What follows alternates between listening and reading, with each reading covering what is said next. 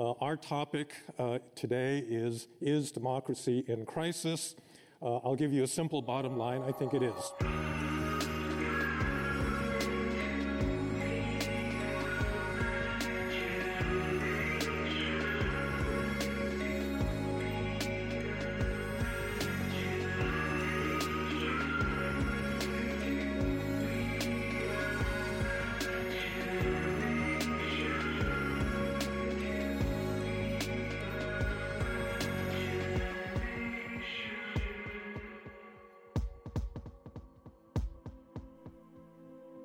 In 1975, a report was published by the Trilateral Commission titled The Crisis of Democracy. Its authors were the French sociologist Michel Crozier, the American political scientist Samuel Huntington, and the Japanese political scientist Joji Watakanuki. It was an analysis of the increasing ungovernability of Western Europe, America, and Japan, and why it had occurred. Before we begin, I want to give some context to make sense of why intellectuals who had serious influence over states would believe that democracy would be in crisis to begin with. The last 3 decades since World War II ended had seen an unprecedented level of social change on almost every level. It was an unprecedented time of economic growth, with OECD countries averaging 4% growth per year. This was due to major technological changes like automation in factories and harvesters, which dramatically increased agricultural output. There was significant expansion of higher education, which opened up to many more people. There was also major investment in infrastructure and military to counter both Soviet military capacity and the ideological threat of communism. There were mass social movements concerned with class, the rights of minorities, environmental concerns, and imperialism. All of this change made it increasingly difficult for the states of developed countries to govern their population. In this episode, I will be primarily focusing on the American context.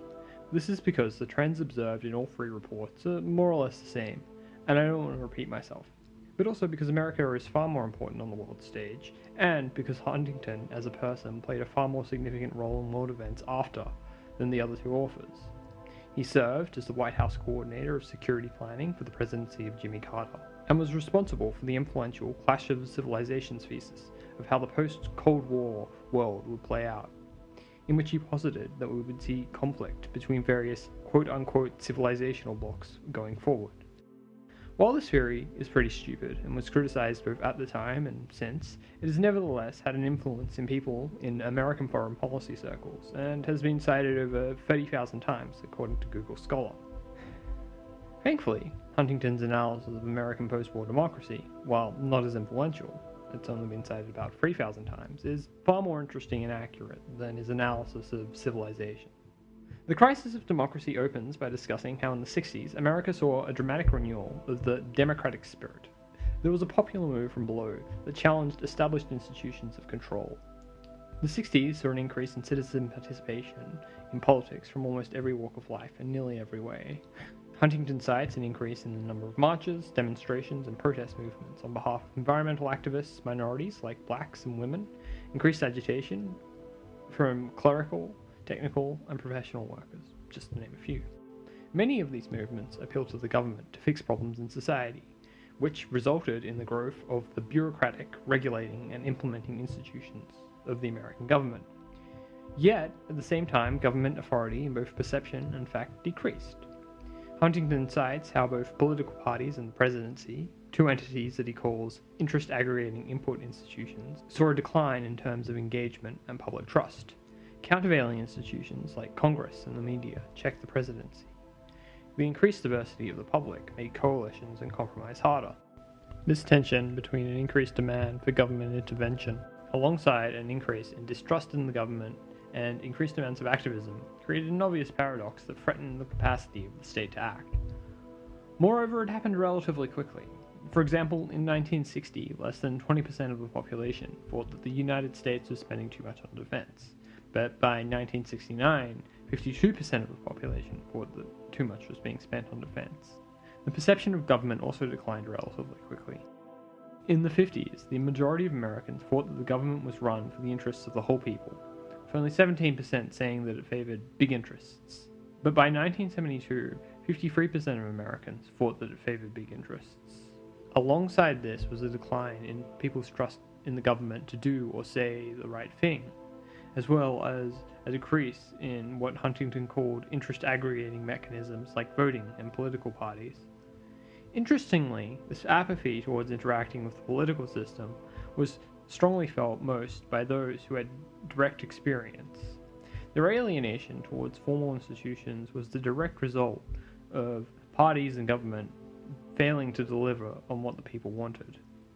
Huntington uses the fact that American society had become much more diverse and therefore had far more interest groups, which made compromise increasingly difficult and also led to increased polarization. Huntington gives the example of how consciousness among blacks led to increasing consciousness among whites in response, which made compromise difficult because the two groups had their interests so far apart. Nevertheless, compromise happened, which ended up alienating people on both sides. There were many consequences of this shift that Huntington was concerned with, many of which we are still grappling with to this day. But an immediate concern for Huntington was the impact of this crisis on foreign policy. He notes that because democratic countries are more beholden to interest groups and have incentives for immediate achievements over long-term strategy, more dictatorial countries have a supposed edge in this regard. Likewise, he's concerned that a population used to substantial domestic programs will resist the sacrifices that the government will have to impose on them to deal with certain foreign policy or defense concerns. Finally, there are soft power concerns. Huntington is worried that if Americans no longer trust their government, then people around the world will no longer trust America. In terms of solutions to the problem, Huntington calls for moderation in democracy. He notes that prior forms of democracy relied on apathy or exclusion by minority groups, and that for American democracy to function into the future, it would need exclusion, apathy, or restraint by some minority groups. He also notes that America had seen prior periods of popular egalitarianism, namely the pre-Civil War Jacksonian era and the Progressive era, that faded, and that he expects the current phase to fade. Looking back on this moment from nearly 5 decades away, we can see that Huntington was right about the democratic surge being temporary. Some of this was due to the fact that progressive movements succeeded, such as the Civil Rights Act, or burnt out, such as the SDS leading to the Weather Underground, which failed to seriously impact US imperialism, but it was also repressed by top-down approaches, such as COINTELPRO, or bottom-up approaches, like the assassination of MLK. Moreover, the crisis of democracy was never really solved. Trust in the United States government never recovered from the Nixon administration.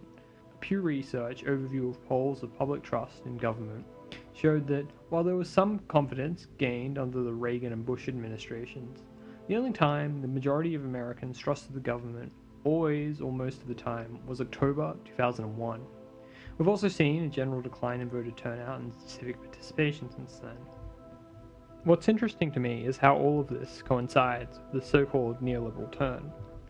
People on the left have documented how the ideas of neoliberal thinkers spread, and how there was a reaction to the social democratic gains of the post-war era by elites. Many make connections between the rate of profit and the collapse of social democracy. But what largely goes ignored by leftists is the problem of complexity. A big part of this, I think, is that leftists don't want to give ground to their opponents. For example, Noam Chomsky likes to use this report as an example of elite fear of the masses asserting their rights.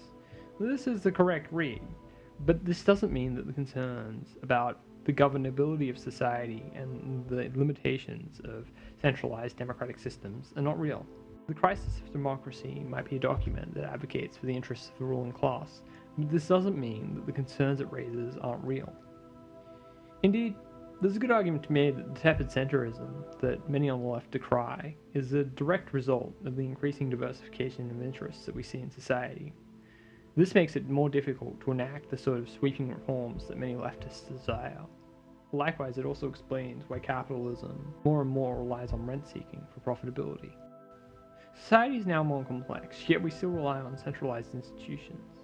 This means that the only people who can get things done are those who have the time and resources to successfully navigate the institutions that control the centralized system.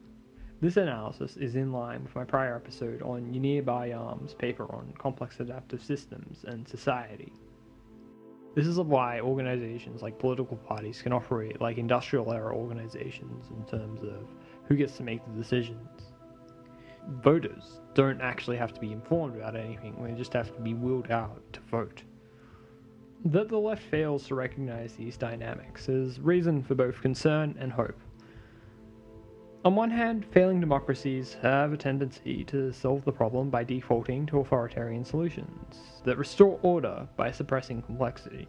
This is indeed a terrifying possibility. But on the other hand, it means that leftists have been fighting with at least one hand tied behind their back. A fleshed out theory of the problems of collective action and delineating and compromising between conflicting desires effectively would be explosive, to say the least. Moreover, there's good reason to think that overcoming liberal democracy would overcome much of capitalism, since, after all, it relies increasingly on rent-seeking mechanisms to maintain profitability. A post-liberal society that is more complex and adaptive will be one in which it's harder to enact and maintain the rent-seeking mechanisms which rely on institutional rigidity and obscurity to survive. At the same time, we should be wary of overly deterministic models. Another paper published by Yunir Bar-Yam called Complexity and the Limits of Revolution on the then ongoing Arab Spring talks about the difficulty of building governance structures. It argues that one of the reasons that sudden violent revolution tends to statistically fail is that complex governance structures take time to construct because, well, they're so complex. The reason that authoritarianism emerges so often is that in terms of structure, it is relatively simple with only a few moving parts. As such, you can easily default to it. Liberalism, on the other hand, with its checks and balances, is more complicated, and thus is more difficult to set up. We should assume, therefore, that any social order that is more complex than liberalism will be even harder to create. However, one positive going forward over prior attempts to surpass liberalism is that information technology can dramatically lower the cost of building social coordinating technologies, such that small groups can experiment with alternatives and share information or best practices with each other. This means that we can iterate and experiment much faster than before. This, in my opinion, is the best hope that we have going forward. Liberal democracy and authoritarian regression are both unable to cope with the complex demands of the contemporary world. Only social technologies that are sufficiently complex will be able to thrive going forward. This means that they will be of enormous consequence, even if they are only adopted by a small minority.